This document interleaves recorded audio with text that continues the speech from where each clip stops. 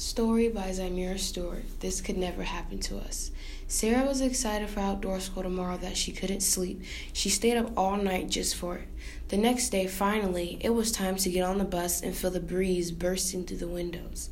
While the kids were talking, playing music, and the bus driver was arguing with the students to turn the music down, Sarah's mind was only on outdoor school. After an hour of that loud and chaotic bus, they were finally at outdoor school.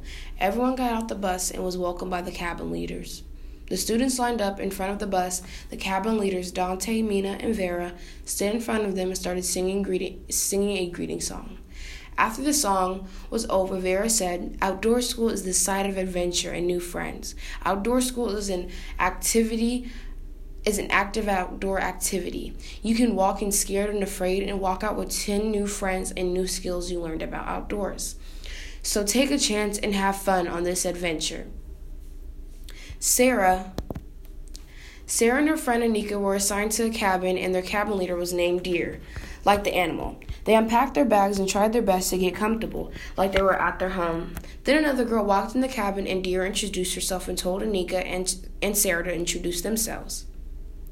"Hi, I'm Sarah and this is Anika." They both gave a greeting smiles. "And I'm Benea." She gave a nervous smile back.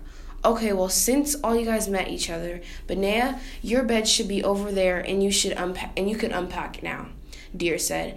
After Benea got done unpacking, the girls headed to the hut where they performed songs and little acts about outdoor school. All the cabins headed to the hut and lined up outside the hut.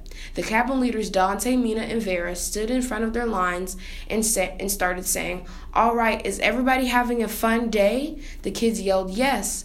Dante welcomed the kids in the hut, and they all sat in their chairs in a row with their cabin. Everyone was finally settled in their seats, and some of their cabin leaders came on the stage, which was Viper and Frog. They started singing songs and chanting sayings from outdoor school. Then went on about safety for outdoor school.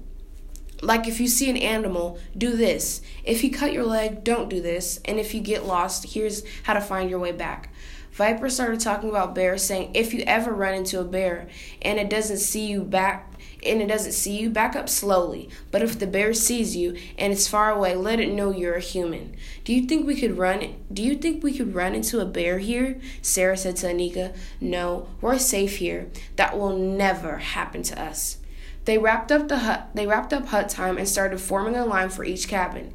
Each cabin walked out and went to the field.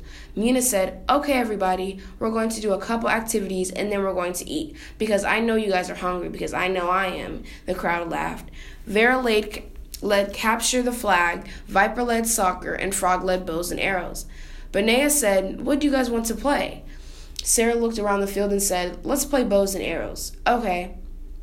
They stood in line, talked to the kids in line. Hi, I'm Sherry.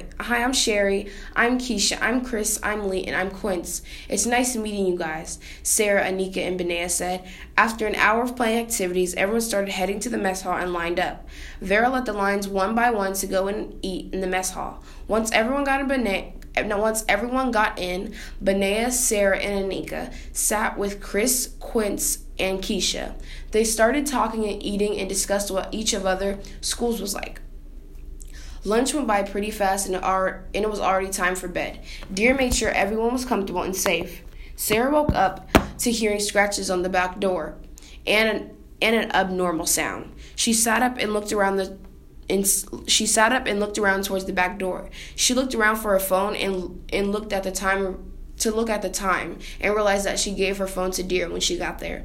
She looked over to Anika, and she was asleep, and so was Benea and Deer. The scratches got louder, and so did the noises. Then Benea and Anika woke up. Sarah, Benea, and Anika looked at each other with concern on their face. Benea got out of her bed and started walking towards the back door. "Girl, get back over here. What are you doing?" Anika said. "Shh," Benea said. She walked slowly to the door and slowly turned the knob. Sarah and Anika looked at the door while Benea hesitantly opened the door to find a bear looking the opposite way on the porch. Benea gave a shocked look, while Benea and Sarah did the same. Benea grabbed a water bottle that was on her bed and tried to throw it at the bear. Then Sarah whispered loudly, "No!" Benea stopped and looked at her in confusion. Remember what Viper said. Slowly walk away. Benea slowly walked back. The bears started scratching the porch again and walked away. The girls let out a breath of relief. Sarah hurried and shut the door.